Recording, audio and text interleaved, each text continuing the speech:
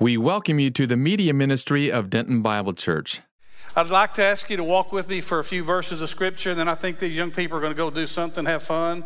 I wasn't invited, but I hope you have a great time. And again, thank you family members for being here and letting them be a part of our service here tonight. One of the best ones we've ever had.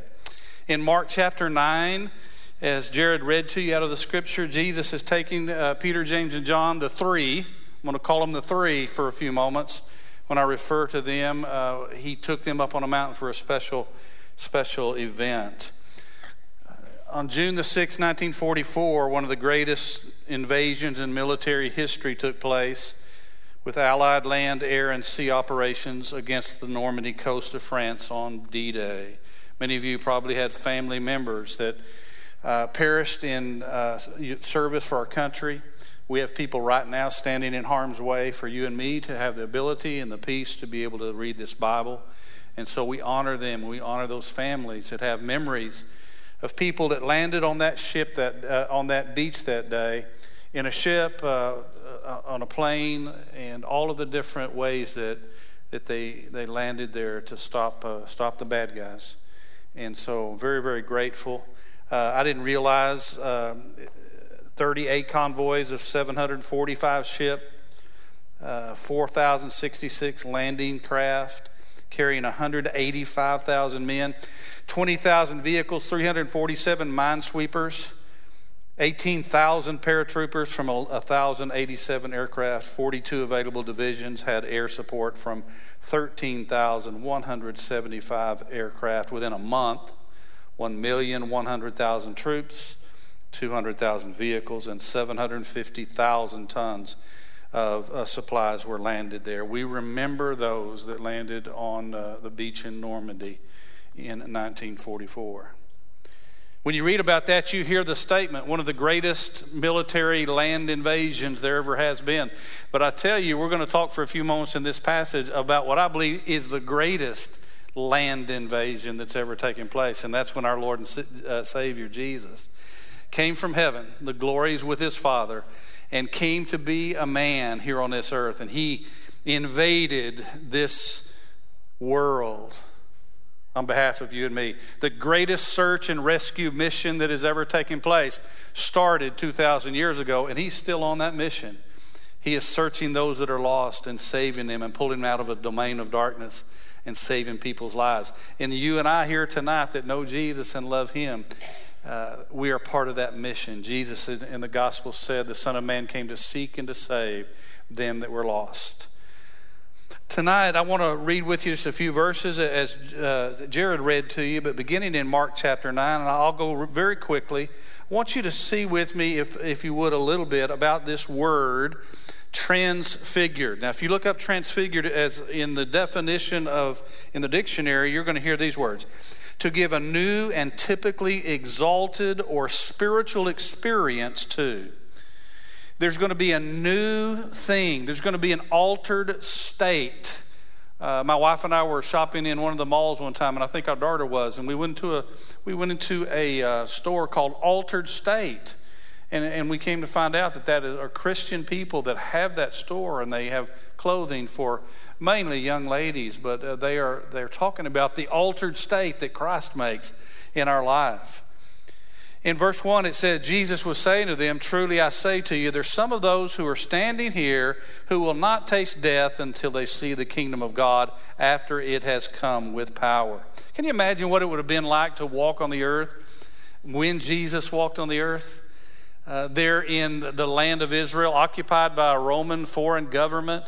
God didn't send his son into the most peaceful state in the time in history that was the easiest. In fact, it was a very, very difficult time. But did these people, many of them that were alive, Jesus was talking about, did they see his death, burial, resurrection, his ascension? Did they see the start of the church, the giving of the Holy Spirit? That's part of the kingdom of God. And we know the kingdom of God is not completed yet. He's going to fulfill that completely as time goes on.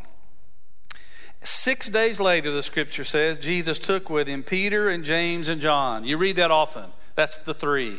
Peter and James and John. They got to see more things than others did, even the other apostles. They got to be in the room with the little girl's mom and dad when Jesus raised that little girl from the dead and told her to arise. They got to witness that. Peter, James, and John were leaders among the apostles. And these three, Jesus had his one, the Father. He had his three, Peter, James, and John. He had his 12, the disciples. He had the 70 that he sent out. He had the 120 at Pentecost. And he had the uttermost parts of the world in the church today. But these are his three. Jesus, 6 days after he had told them about some going to see the kingdom of God, took him, Peter, James, and John, and brought them up on a high mountain by themselves. Jesus had often gone to a mountaintop. He went up there to pray. He went up there to rest. Can you imagine the schedule? He didn't have a daily planner because it would have been completely full. The crowds followed Jesus and they pressed on him. And oftentimes his disciples would say, Master, you got to stop to eat. You haven't even had time to eat. So Jesus would go often to a mountaintop, get alone. He would get alone with the Father and he would pray. But this day, the mountaintop experience that we read about is a little different. It's going to be for Peter, James, and John and for them to share with the rest of the people. Something God wanted them to know. Many commentators believe that this also is a preview. Jesus took with him Peter, James, and John up on a high mountain and showed them heavenly things. One of these days, he's coming back for his church. Do you believe that? And he's going to take us, his church, away from this place to a high place to be with him. And he is going to show us heavenly things. And I can't wait for that day. When I was in my 20s, somebody would say, Jesus, come back. And I would think, oh, maybe after a little while. In my 30s, I would think, Jesus, come back. Well, I hope he does, in a few decades. My 40s and 50s, I'm saying, oh, Jesus, won't you come pretty soon? And now I'm with the Apostle John at the end of the Bible. Come, Lord Jesus. Let it be tonight, please. The Bible says as he took them up to that high place, they saw something that no one had ever seen on this earth before. It says, and he was transfigured before them. He was altered, his state, his being. Now, it's not a hologram. We have technology today that puts things up on the screen that could be behind me right now. It could be, there was a church not long ago, someone pulled up, and the pastor's not even there. He's just a hologram. How many of you would want to go to that church? That might be, no, I don't think so. But his being was altered. And what I really believe took place was John, Peter, and James got to see Jesus and what he looked like in heaven. The pre-incarnate Christ. The Christ of glory of the Old Testament. In John chapter 17, when Jesus prayed the high priestly prayer, he said, Father, would you let them see the glory that I had with you before the world began? I believe that they got to see a part of what Christ looked like in his heavenly body in glory before he came to this earth. He was transfigured before them. The scripture is written perfectly, and that tells us it was an event that was for Peter, James, and John. It's not going to be for Jesus, and it's not necessarily for the others that show up. It's for these apostles, and in turn, it's for you and me also. He was transfigured before them. He could have been transfigured other times up on the mountain by himself. There was a need that these apostles had, and God the Father was going to meet that need this day.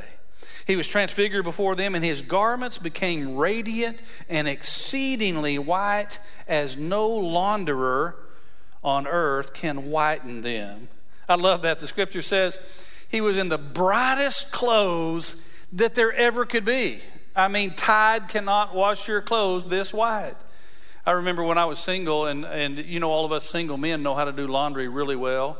I was the typical one that somehow all of my shirts and everything turned pink, and I had to wear those because I couldn't afford to go buy some more at the store. I just wanted to let everybody know that I was, secure in my manhood, and I just had a lot of pink clothes for a while. And then I found out about bleach. And bleach was so cool. when you put your socks in there, we always wore white socks back when I was young. And so when you put them in there, you just pour a little bleach in there and they would get white. Well, I thought if a little bleach did well, I'd just pour some more bleach in there. And I had the whitest socks you have ever seen. But in about 3 weeks, every time I'd put them on my feet, they would just tear because bleach had eaten through the fibers. I didn't know you weren't supposed to just put that much on there.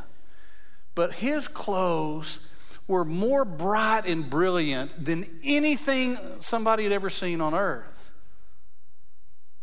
Peter, James, and John realized something's happening here that is not normal.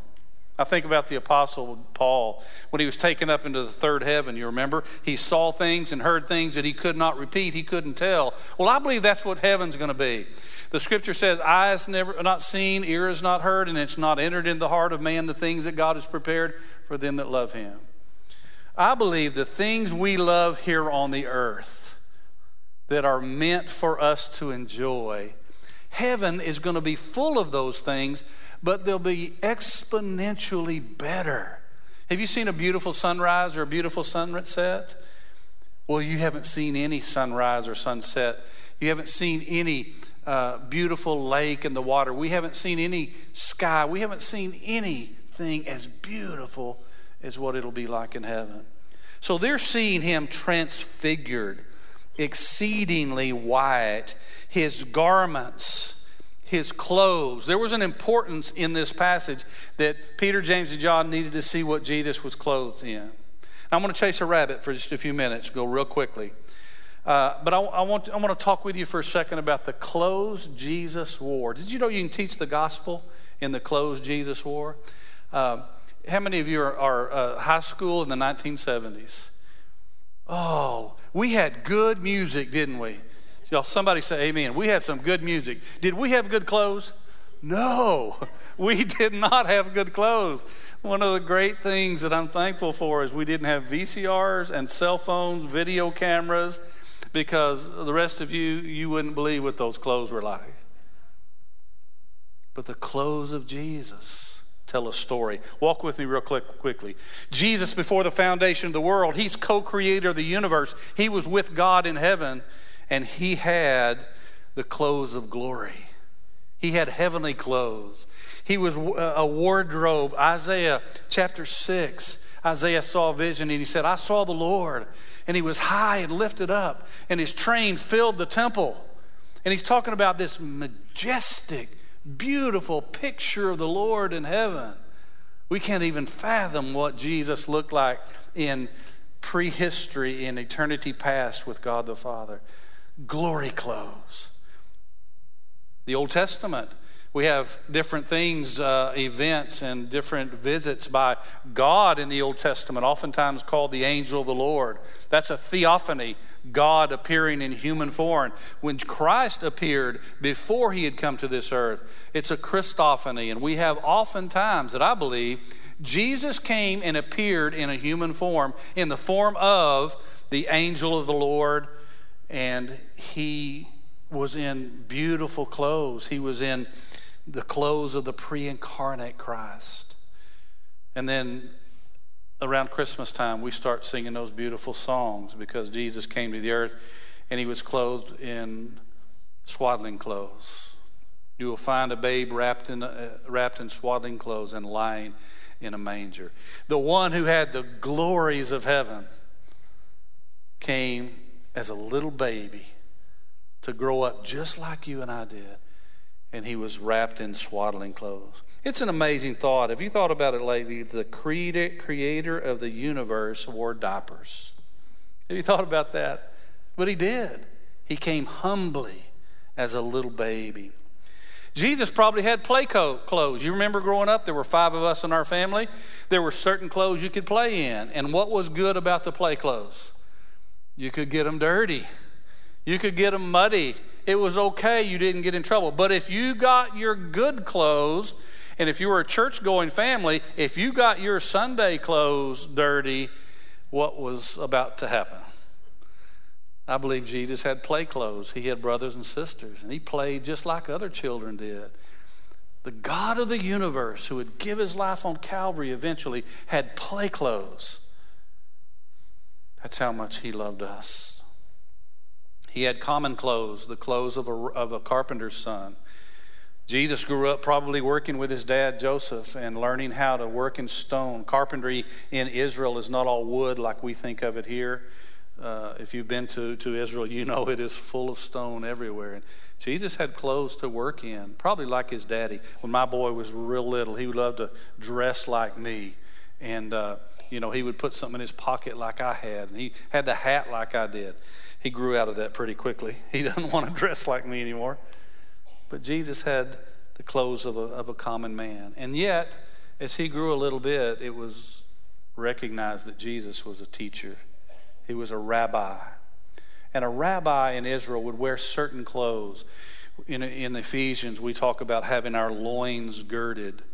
Well, you know what that really means? They had a long robe, a rabbi's robe, and they had a sash, a belt. And when it says to gird up your loins, that means actually they would reach down and pull that robe up, tuck it in their sash or that belt so they could run quickly. And the scripture's talking to us spiritually about girding up our loins, being ready to run in the gospel, run in faith. Jesus wore the robes of a rabbi. The transfigured clothes that I've just read to you about here, that were white and gleaming. Revelation chapter 1 teaches us that he was beautifully white when John saw him at that time. And then in the Gospel of John, the 13th chapter, Jesus took off his robe as a rabbi and he put on a towel of a servant. And he bowed down before the feet of his apostles. That was a job only for the lowest slave. No one else in the upper room had offered to wash anyone's feet, but Jesus did. And he knelt down before those apostles and he washed those dirty Israelite feet in the clothes of a servant. That's how much Jesus loves you and me. He humbled himself and became a servant. It wasn't too long after that, they arrested Jesus and they began to beat him. And the soldiers, Roman soldiers, powerful military men, took Jesus' robe off of him and they put a purple robe on him and a reed in his hand and that crown made out of thorns. And they beat Jesus with their fists and they whipped him and they mocked him. Jesus wore clothes of mocking and shame.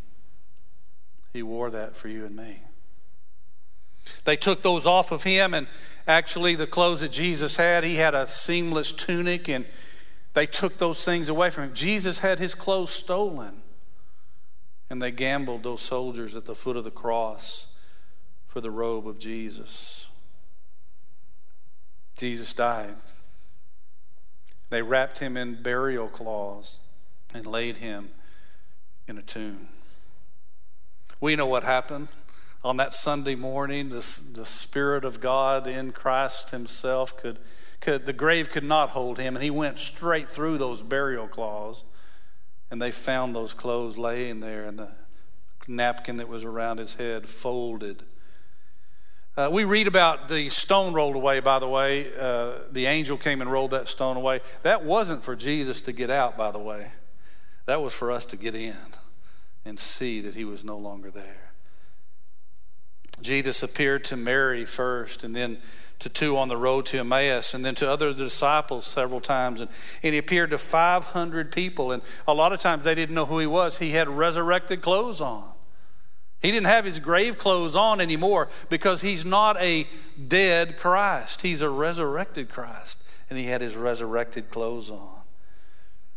And then we talk about, as I mentioned, Revelation chapter 1, he had majestic clothes on. John the Apostle's eyes were opened, and he was told by God, write what you see, what has been, what is, and what will be to come. And he looked and he saw the beautiful picture of Jesus in that long white robe. And he describes his eyes, and he describes the beauty of our resurrected, majestic Savior. He's not on a cross anymore. If you look right past me, you don't see a body nailed to that anymore because we serve a risen Savior. Later on in the book of Revelation, the 19th chapter, Jesus has another robe on, and it has blood on it.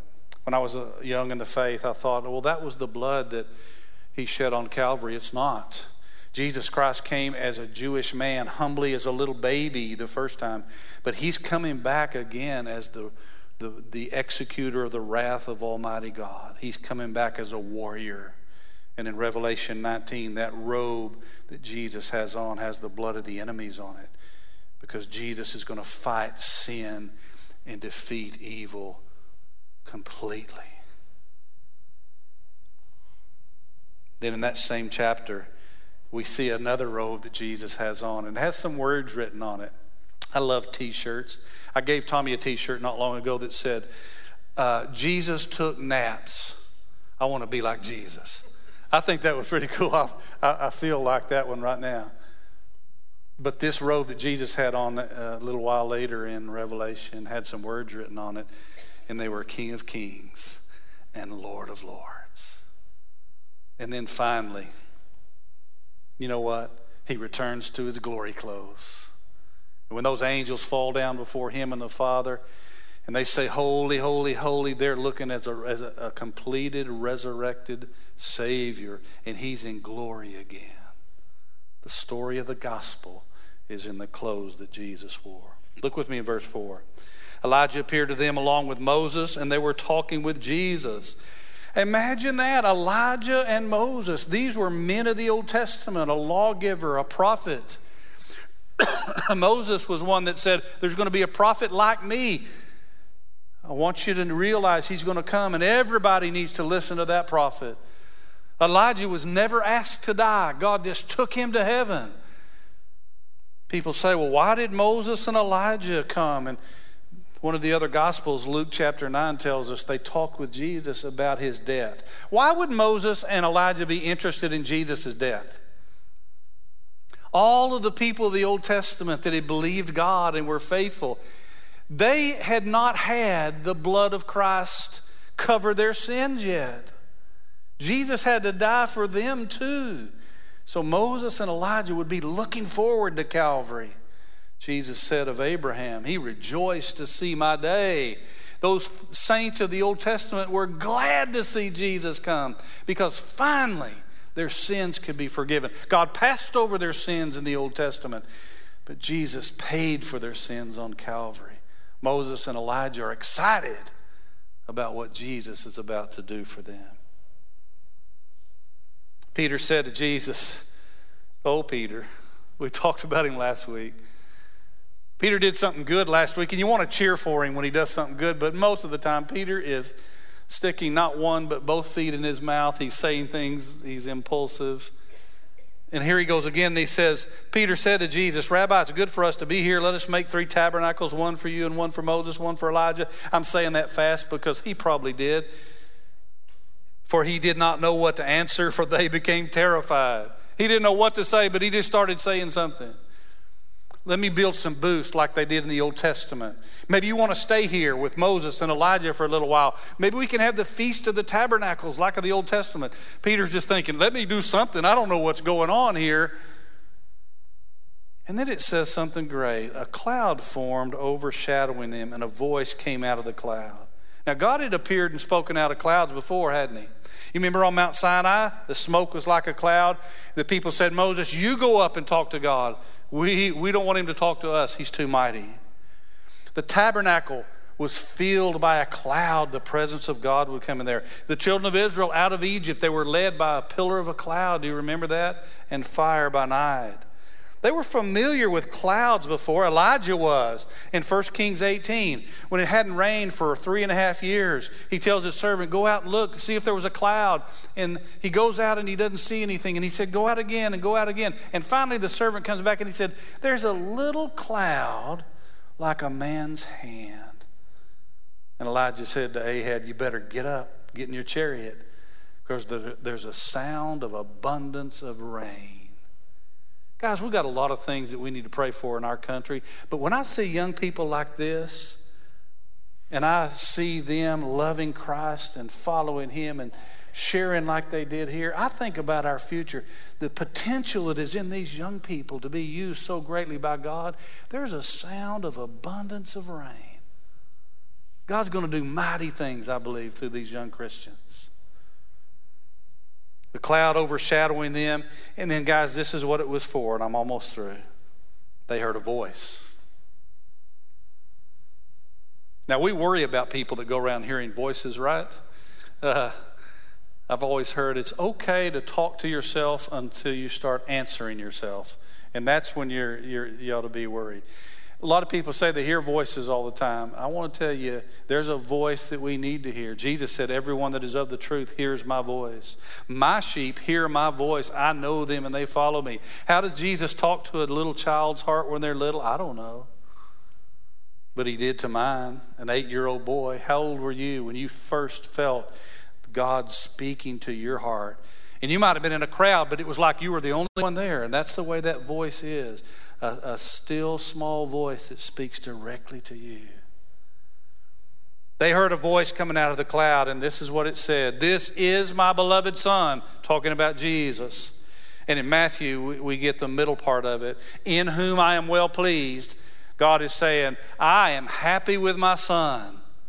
And thirdly, listen to him. And I believe that was what the Mount of Transfiguration, the miracle that they saw, was for. Peter, James, and John, you need to know, this is my Son. You need to know he's right on schedule. He's doing exactly what I've asked him to do.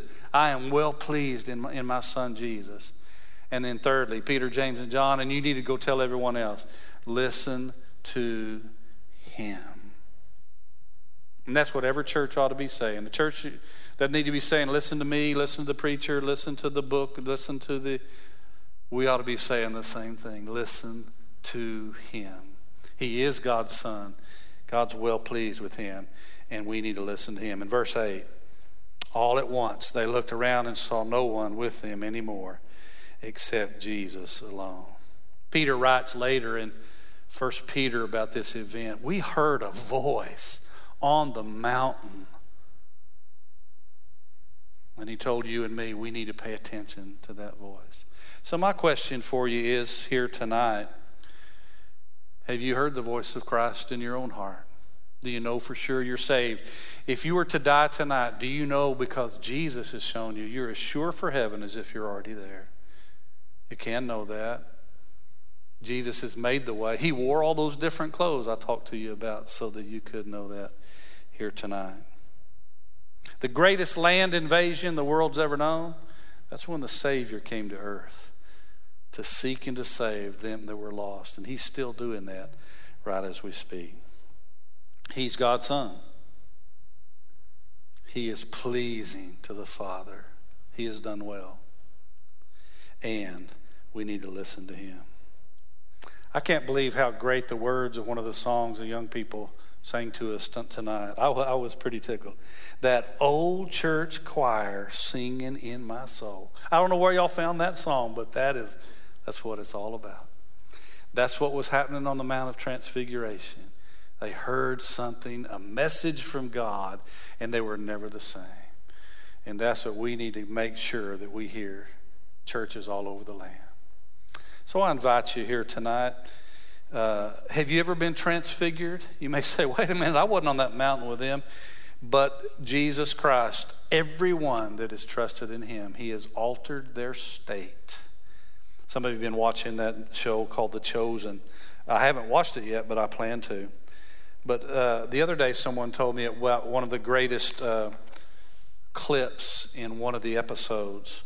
I believe it was I think they were talking about Mary Magdalene.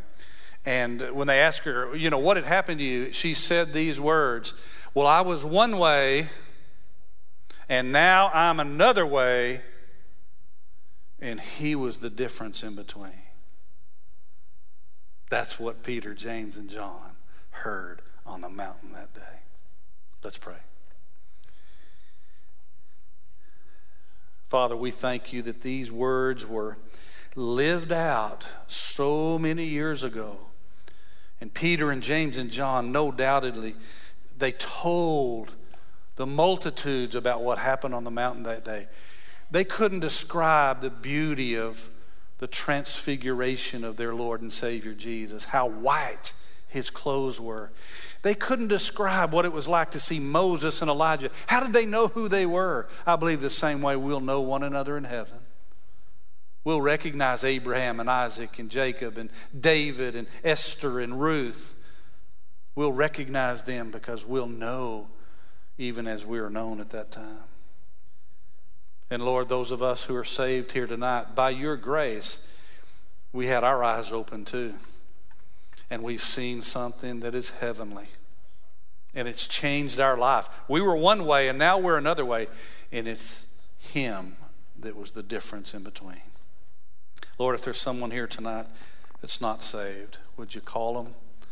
Would you let your Holy Spirit work in their life? And maybe they'd let us pray with them tonight, so that they could go out of this room changed, altered, transfigured, and that they'd go tell the world, Jesus is God's Son, and He is well-pleasing to the Father.